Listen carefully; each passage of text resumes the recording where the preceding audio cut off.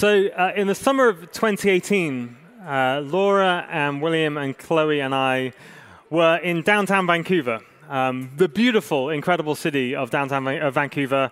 We were working with a particularly amazing church which ministers the good news of Jesus in that really secular, postmodern context, particularly to young people. And I was there to help them think about how you can reach out with the good news of Jesus in a new context.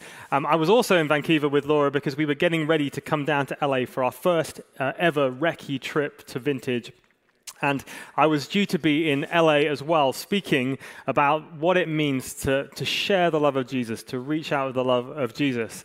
And I was given the task of coming up with a passage to preach on for both those occasions. And so I locked myself in the basement in the library of Regent College, Vancouver, if any of you have ever been up there. It's an incredible campus, University of British Columbia. And for 2 days, I prayed and I read and I sat in front of the Lord and said, God, what can I possibly offer to people in Vancouver and to people in LA to talk about Jesus' love and how we can share it with one another?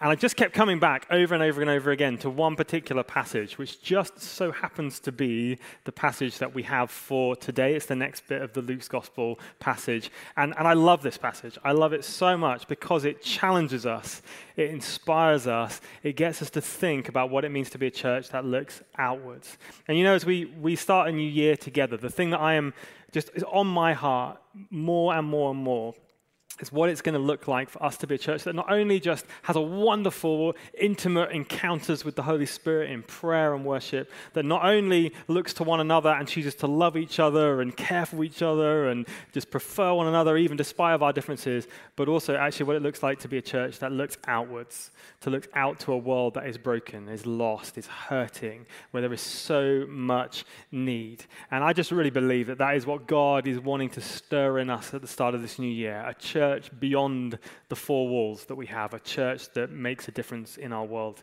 And last week, if you were here, you would have heard this prophetic word from Victor, who's on our prayer team. And I just wanted to frame the conversation today, because he didn't know what we were going to be talking about, but this is what he shared. I thought it so speaks to this. This, he said, is a season where the Lord is grafting into the church peoples and groups that are not normally seen in a church. There's a merging of different parts of society from the marketplace, from cultures and walks of life. There's a merging of generations, the churched with the unchurched. This is a season of stretching and coming together that only the Lord can do. Isn't that amazing? I love that. And so we're going to read together Luke chapter 5, 17 to 36. And I think Brandon is going to come and read it. Brandon is also a new member of our board, so he's going to read for us. If you've got your Bibles in front of you, Luke 5, 17 to 36.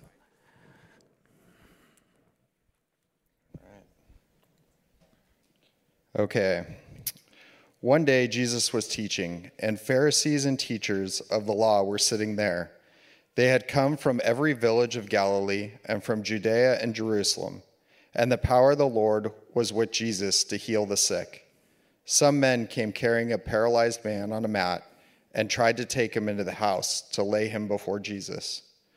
When they could not find a way to do this because of the crowd, they went up on the roof and lowered him on his mat through the tiles into the middle of the crowd, right in front of Jesus. When Jesus saw their faith, he said, "Friend, your sins are forgiven." The Pharisees and the teachers of the law began thinking to themselves, "Who is this fellow who speaks blasphemy? Who can forgive sins but God alone?" Jesus knew what they were thinking and asked, "Why are you thinking these things in your heart?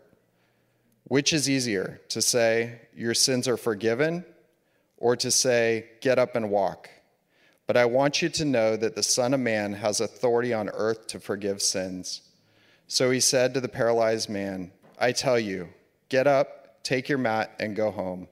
Immediately he stood up in front of them, took what he had been laying on, and went home praising God. Everyone was amazed and gave praise to God. They were filled with awe and said, "We have seen remarkable things today." Thanks, ma'am. Thanks, Charlotte, for helping as well. You were amazing. Let's pray. Father, thank you for your word that is as relevant today as it always was and always will be. And Holy Spirit, open up our hearts today to hear specifically from you, specifically what you want to say to each one of us as we sit and as we listen today. Amen. So if you know anything of the context of this part of Luke's gospel, you know that Jesus has been traveling throughout a local region, the region of Galilee. He's been preaching, he's been proclaiming the kingdom, he's called his first disciples together, and his reputation has grown amazingly. His reputation as a healer, as a rabbi, as a prophet. And he's called these first disciples together. And at the beginning of this passage today, and I'm going to draw some parallels to the Mark's gospel account of this passage too, Jesus comes to take a breath. He takes a rest. We find him in the town of Capernaum, which may have been his hometown, or it may have been the town where his family and his friends live. And he's in this 1- and 2-room house. We don't know if it was his house or it was a friend's house or a family member's house. It may have even been that Jesus was just taking a day off after a busy season of ministry. But as Jesus enters in this town and he is in this house, people realize he's there. His friends, his family, his disciples, people who are the religious leaders of the community, people even from further afield gather that Jesus is there, and they start to come. They arrive. They don't even wait for an invitation, but they just pile themselves into the house, one after the other, until the house is completely full. There is no space anywhere in the house. You can't get in, you can't get out. And Jesus, in his grace, in his kindness, in his love, starts to teach them about the kingdom of God. But as he is there in the house teaching this group of people, further afield there's another guy, a guy who is paralyzed, who cannot walk. We don't know if he was born that way, don't know if it was an accident, if it was an illness, but what we do know is that to be paralyzed in that culture meant basically being forced to beg, to sit on the side of the street because there was no healthcare system, there was no disability allowance, there was nothing to support this guy except the love of the other people around him. And so he would have been at the complete mercy of other people to support him and love him and care for him. But fortunately for this guy, he has 4 really good things going for him. And the 4 really good things that he has going for him are his 4 friends.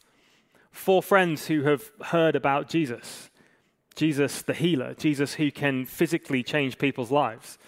And so they grab their friend, they put him on a mat, and they pick him up, which is really hard, by the way, if you've ever tried it. And they walk across the town with this guy on a mat, which is really hard, by the way, if you've ever tried it. And they get to the house, and the house is completely full, and there's no way into the house. And so they think, well, what can we do? We'll climb up the stairs with this guy on a mat, which is really hard, by the way. And then they walk out across the flat roof, and they part the matting on top of the roof, which is pretty ballsy and pretty hard, by the way. And then they lower him down on 4 ropes down in front of where Jesus is teaching, which is pretty hard, by the way.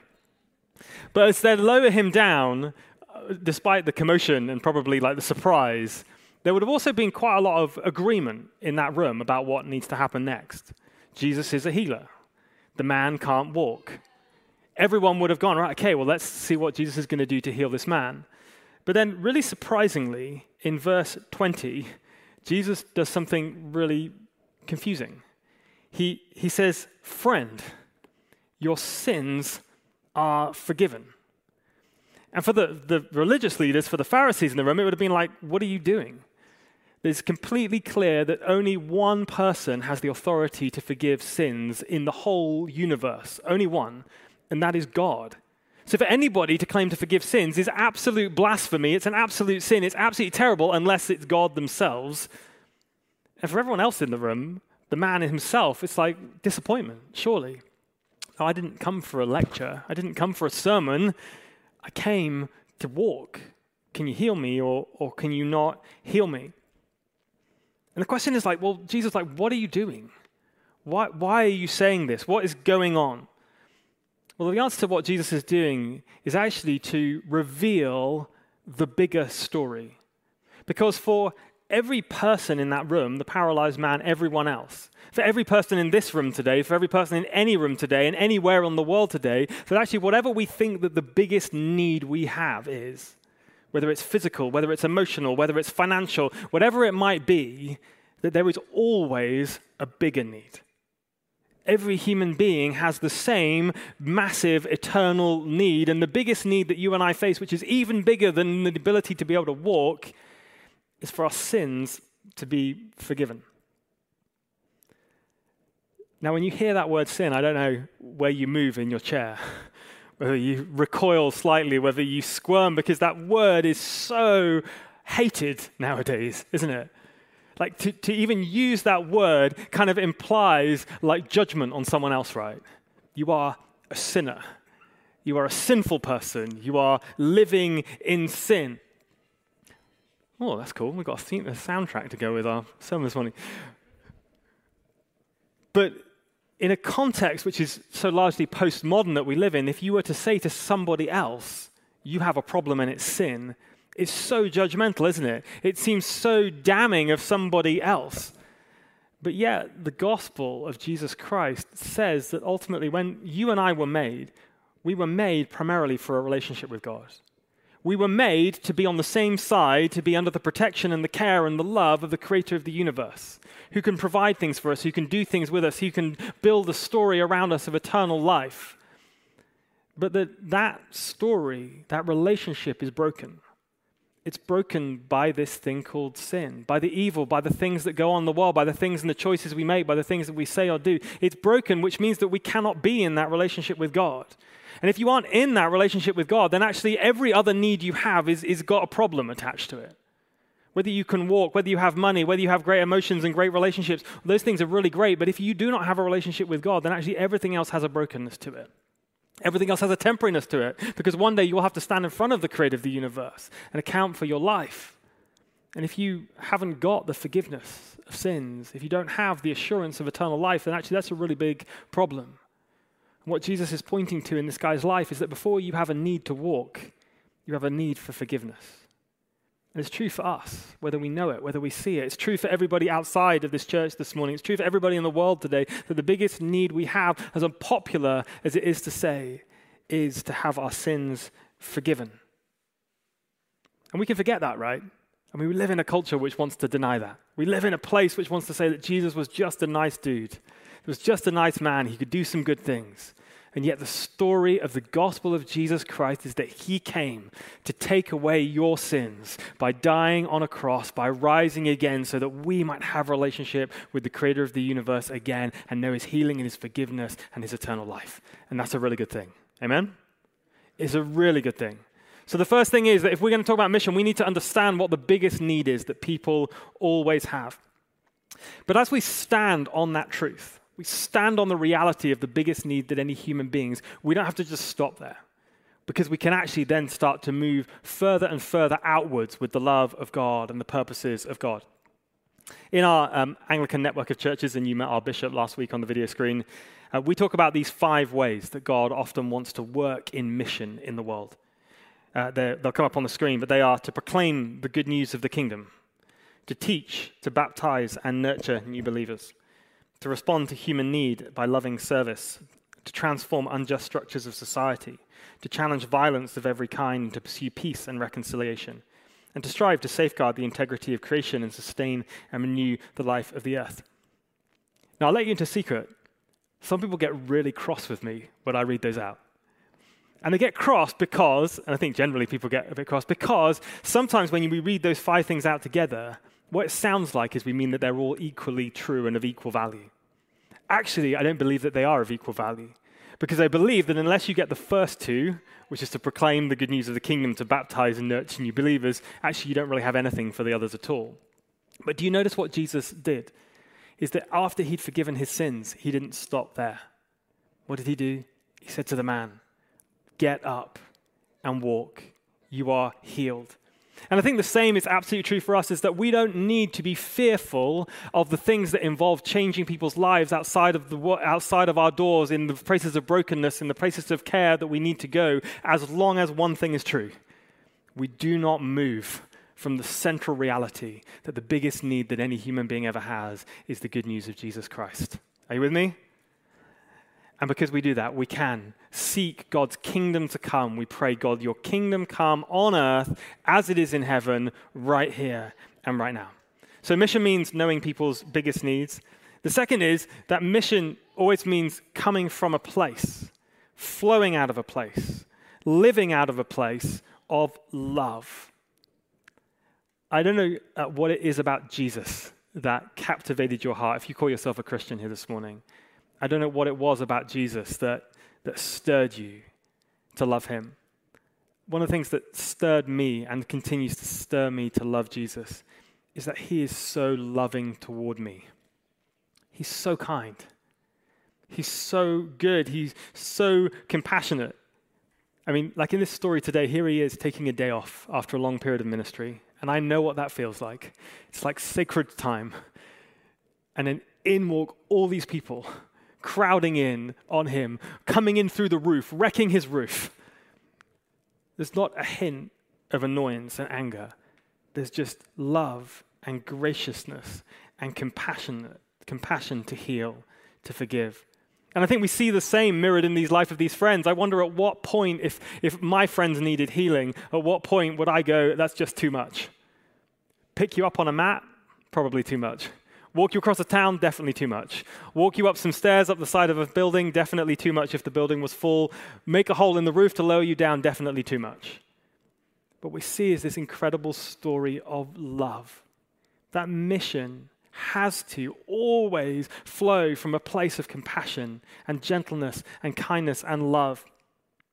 I loved last week when Bishop Todd brought us that picture of the leper, how Jesus reached out and he touched the most unclean man in society. We could talk about the woman at the well. We could talk about the woman caught in adultery. That mission comes out of that place of love and it goes out to care for those who are hurting.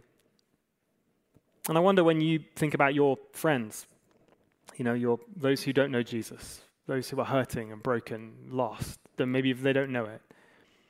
I wonder, are you and am I motivated by that same love that Jesus had? When we think of our friends, is it our compassion for salvation and healing which is driving us? Or if we're honest, is it some sort of judgment that they're not living right, that they're living in sin, that they need to sort themselves out? When we drive down the street and we encounter someone who's experiencing homelessness by the side of the street, is it love and compassion that causes us to reach out to see their lives transformed? Or is it judgment that they probably made a bad lifestyle choice, or they're probably addicted, or they're probably on a crime story or something like that? When we deal with people who live in lifestyles that we don't agree with, is it our judgment that calls them out, or is it our love and compassion that woos them into the better story of human flourishing? Is it love that motivates our story? I was listening to an interview with a guy called Chris Valentin. Some of you know him very well. He's one of the senior leaders at Bethel Church recently. And he was being asked, how do you read 2020 and 2021? And he said, I actually have a lot of sadness in my heart about the lack of love that we've seen within Christian churches, between Christians, out in the world as well. And he said, my ultimate problem is not even a theological one. He said, my problem is that I think that if we're ever going to see transformation and we want to persuade people to change their minds about things, if we want people to see the world like Jesus does, like each other do, if we want that to happen, then actually complaining about people, shouting about people, condemning them and judging them and withdrawing from them into our own spaces and getting angry and fearful of each other, it basically just doesn't work. Doesn't matter what you think about theology, it's just not a very good strategy for changing people's minds. If you've ever tried it, it doesn't work, really, it doesn't. Andy Crouch, he's a famous pastor of a big church in Atlanta, Georgia. He says when Christians come into a place, often they're tempted by these 4 ways of engaging. The first is that we condemn the world around us. The second is that we criticize it. The third is that we consume it. Or the fourth is that we just join in and copy it. And actually, he says we need a bigger story. We need a better story. Because what Jesus comes to do is to transform culture, to transform cities, to transform the world, and he does it through his gospel. But it starts always in a place of love.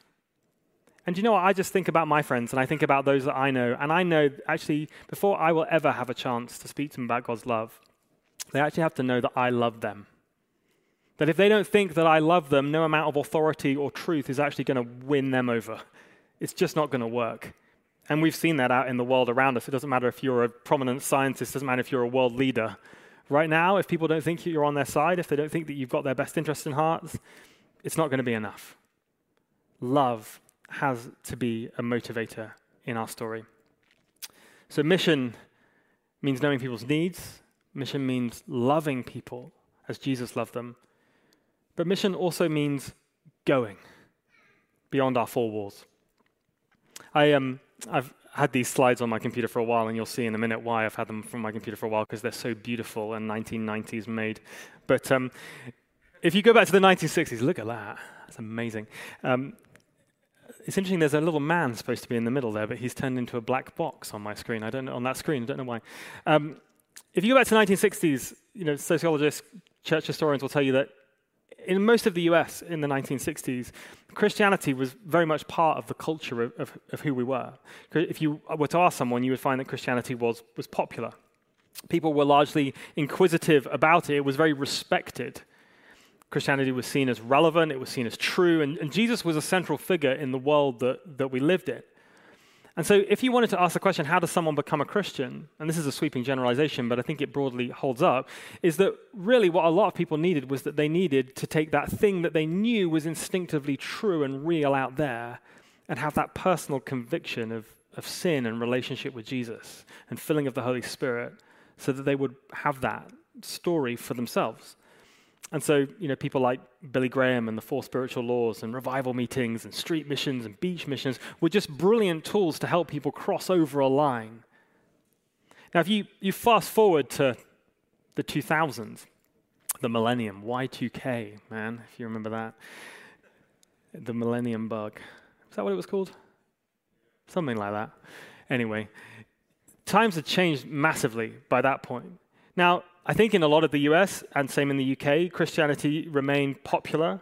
People continue to be inquisitive about it. If you were a pastor, if you were leading of a church, the church itself continued as an institution to have a lot of respect. But maybe there was an increasing sense in a lot of places that actually Christianity is just a bit boring. Church is a bit boring. Is church relevant to my changing life with technology and communication? People started to express much more major doubts about what was going on. And the question, of course, came, well, is Jesus God? And if Jesus is God, why isn't Muhammad God or Buddha God? Or why isn't New Ageism a source of a way to God? And so it was no longer enough to say to people, you just need to cross over from death to life with the personal conviction of sins. People needed to discover whether it was real and true. And so we had brilliant Bible studies. We had books like The Case for Christ. We had seeker-sensitive services which proved to people, or tried to prove to people, that we were cool and that we knew what we were doing and we were relevant to their lives. And I think it worked in a lot of ways. But of course, now, 20 years past this point, we live in a whole new space. We live in a space that we don't even know what it's going to look like yet, because the pandemic has accelerated it even faster, that it's still unfolding in front of us. But what we absolutely do know is that this new reality that we have is totally different. And it's different because truth is not absolute for a lot of people. Truth is experiential. The church is not seen as a respected place. It's largely disrespected in a lot of groups in society. People have, in many instances, rejected organized religion and Christianity. People are certainly more likely, if they've got an immediate need and they don't know about Jesus, to look out to Google and to social media and places like that for truth than they are to go and phone me up. Truth and Christianity maybe is seen as irrelevant. It's more about self-discovery and all of those kind of things. Now that can freak us out. I mean, that could be enough like, oh gosh, okay, let's go home. Except for this truth. Either the good news of Jesus Christ was always absolutely true, or it wasn't. Either what was true in the 1960s and the millennium and 100 years ago and 500 years ago and 2,000 years ago was absolutely true and universally needed by every human being on the earth, or it was complete rubbish. Those are the only two things. Either people outside are desperately lonely and in need of love and care and compassion and healing like they were 50 years ago and 100 years ago and 200 years ago and 2,000 years ago, or they're not. And I put it to you that the gospel was true as in the past, and it's true now, and it will always be true. And I put it to you that people need love in the past, they need love now, and they will always need love in the future. Which means that what we need to change is not the gospel of Jesus Christ. We may just need to change the way that we think about how we communicate the gospel of Jesus Christ in this world that we live in. Right? Yeah. So how do we do that? Well, I want to suggest that the thing that God has been speaking to me about more and more and more and more is about being a church that lives outside of the four walls that we often create to hide with inside. That often as a church, what we do is we stand inside and we say, if you want to know what's true and real, come in here. And the problem is that people stopped coming in here quite a long time ago because they have other things to do on Sunday mornings. And so that means that we can no longer stay here and wait and get angry when they don't come. We actually have to be people who get up and get out and start to communicate the good news of Jesus outside, right? And I want to show you a little video because this has been an astonishing week where I just felt like God rammed this home to Laura and I in a way that we didn't expect. So just watch this little video, which you may have seen on the weekly news already. So towards the end of the service on Sunday, I was trying to listen to the voice of the Holy Spirit, and I just got a sudden sense that I needed to share a prophetic word for the church, and it went like this. I just sensed as we were praying that actually God is releasing something new, that there is something important about what God is doing in our community, that God is getting us ready for this next phase of what he wants to do. And I just felt, maybe for a few of us, maybe for all of us, that what God wanted to say was be ready. Be ready this week for what God wants to do with you. That there will be an opportunity, that there'll be a moment of meeting with someone this week, or where you'll bump into someone on a street, or just an opportunity to share of God's love with someone this week. So I don't know when that'll be. I don't know what that will look like for you. I just felt like the Lord wanted to say, just be ready. Be ready for what I want to do through you and in you this week. And I didn't know if it was for me or for us or for the whole church, but I wanted to be faithful, and so nervously I shared it. And I didn't think too much about it until on Tuesday morning we got up and had one of those hectic moments that people have from time to time. We had to get the kids off to school one way. We had this old classic car which had to get to like a specialist shop 20 miles up the road so that it could get a tune-up and get ready for smog. And so we kind of had to, I realized, oh gosh, the car's not got its insurance sorted yet. So I was on the phone to the insurance. You were trying to get the kids breakfasted and out the door. So I said, well, you take the kids to school. I'll head up to the shop, and then you can meet me up at the shop, and then we'll go on to the church office from there. And so I eventually kind of got the insurance sorted. You'd already left with the kids for school. You're probably like halfway up the freeway by that point. I got out onto the main road in this old car, which I thought everything was ready to drive, and got 20 yards down the street, and it literally just died in the street and just coasted to a halt in like a side street down. And I was like, oh my goodness, already late, grumpy. So I phoned up Laura and was like, just get off the freeway, I'm not going to make it to the shop, turn around, I'll meet you at the church office a little bit later. And we don't often have grumpy words, but there was just a few words exchanged, and then I hung up and was like, what's going wrong with this car? And for me, I was about 10, 15 miles up the freeway, almost to my destination, slightly irritated that I then had to, turn around and all those things, but I thought, that's fine, we'll just do our thing, listen to some worship. So I came off the freeway, and then I was just on my way back around. There was one junction, I missed that junction, so I had to go on the next one. So as I was coming back to join the freeway, I was at a stop sign waiting to go, and I saw a guy just a bit further down, clearly experiencing homelessness and kind of just wanting some food and things. So I thought, okay, let's see what I've got in the car. And in VKids recently, we just made up some packs like this, so it's got everything that would be really a blessing to these kind of people. But I was not in my car, I was in Ben's car, so I didn't have it on me. So I just rummaged through my bag. I found a couple of granola bars and some chips and things, and so I just wound down the window and kind of offered it to this guy. And as he came a bit closer, I thought, I really recognize him, but obviously 12 miles away, I don't know anyone there. So he came over, was really grateful, and we got chatting, and he said, oh, what's your name? So I said, I'm Laura. And he said, oh, from Alpha. And then it twigged that it was our friend Ray, who we'd been doing Alpha in the park with, those that were living under the bridge. So it was just an amazing connection, just to be able to see him again. We haven't seen him for absolutely ages and kind of lost contact, but to be able to just use the small things I had in my car to bless him and to encourage him. And it was a crazy story. And then after I'd done that and kind of praying for him on the way down, I joined the freeway again, and then in front of me was a huge truck with Jesus is Lord plastered all over it, the side, back, everywhere. And I was just amazed that God can use me even when we're in this kind of annoying situation where I'm not supposed to be where I'm supposed to be, but God can still use it to bless other people. Yeah. Isn't that amazing? So I don't know if anyone else had a story like that this week, but I mean, it'd be really convenient to tell you that we picked up Ray and, cleaned him up and he's now, sober and, living with us or whatever. We went back to try and find him later and we actually couldn't find him again later in the day. But what just came to my heart was this is the call of the church. This guy, we'd lost touch with him completely. We'd been praying for him, Ali and myself and Matt and the others who ran Alpha with him. We saw his life really change through Alpha. It was amazing. But he's still on a story. He's still on a journey. And we didn't know if he was alive or dead. And Laura found him 15 miles away on the side of the freeway. But this is the call, I believe. This is the kind of call of the church. And it starts by being prepared to go out of love, even when we are in a mess and even when we're fearful and when we're angry and annoyed and shouting at our spouses or whatever we are. Like, God has moments for us. He has stuff for us to do if we're prepared to engage with him outside of the walls of the church. And I just want to finish with this little thing from a guy called Maslow. I don't know anyone studied Maslow's hierarchy of needs before. It's yeah, you're all nodding because you're like, yeah, I studied that. And it's like, Psych 101, like...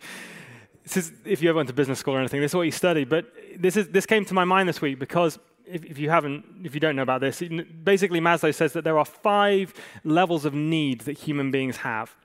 Unless you engage and deal with the most basic one, people are not prepared to engage or know or discuss the next one and not motivated by the next one and the next one. And it basically says that the first one, the one at the bottom, the red one, is the physiological needs that human beings have. They have a need for air and food and shelter and clothing and warmth. The next level up is that once people have got those things squared away, then they want to engage with safety needs. Am I secure? Am I safe? Am I financially going to be okay? Only then do we get to like level 3, which is about love and belongingness, where relationships, where forgiveness, where connectedness to other human beings or a higher power might come in. Then we get to number 4, which is self-actualization, which is about fulfilling your potential, about experiences and achievement.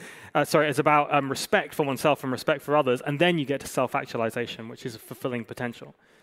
Now, I put that up there because it's really interesting to me that the gospel, as we talk about the gospel, often comes in at level 3 there. We say to people, hey, would you come and know love? Would you know belongingness? Would you know forgiveness and connectedness and be in relationship with each other and God? But actually what we sometimes forget is that actually, particularly in our society right now, people are not operating at level 3 right now. They're operating at level 2 and level 1. The people are fearful, that they're scared, that they don't know if they're safe. They don't know if they're going to make it through the week because their loved ones are catching COVID or crazy stuff is going on out in the world. And it just challenged me again, struck me. Like, are we a church that is prepared to do what Jesus did? Is to get our hands a bit dirty, to do things outside of our doors, to be interrupted by the Holy Spirit, to actually offer love and care and compassion to people, maybe who look like it, like our friend Ray on the side of the freeway, or who don't look like it at all, who are extremely wealthy, but extremely anxious and lost and broken and addicted, or whatever it might be. Are we prepared to be those kinds of people? And I close with this that Bishop Todd brought. It was so good last week, I almost missed it, but I wrote it down.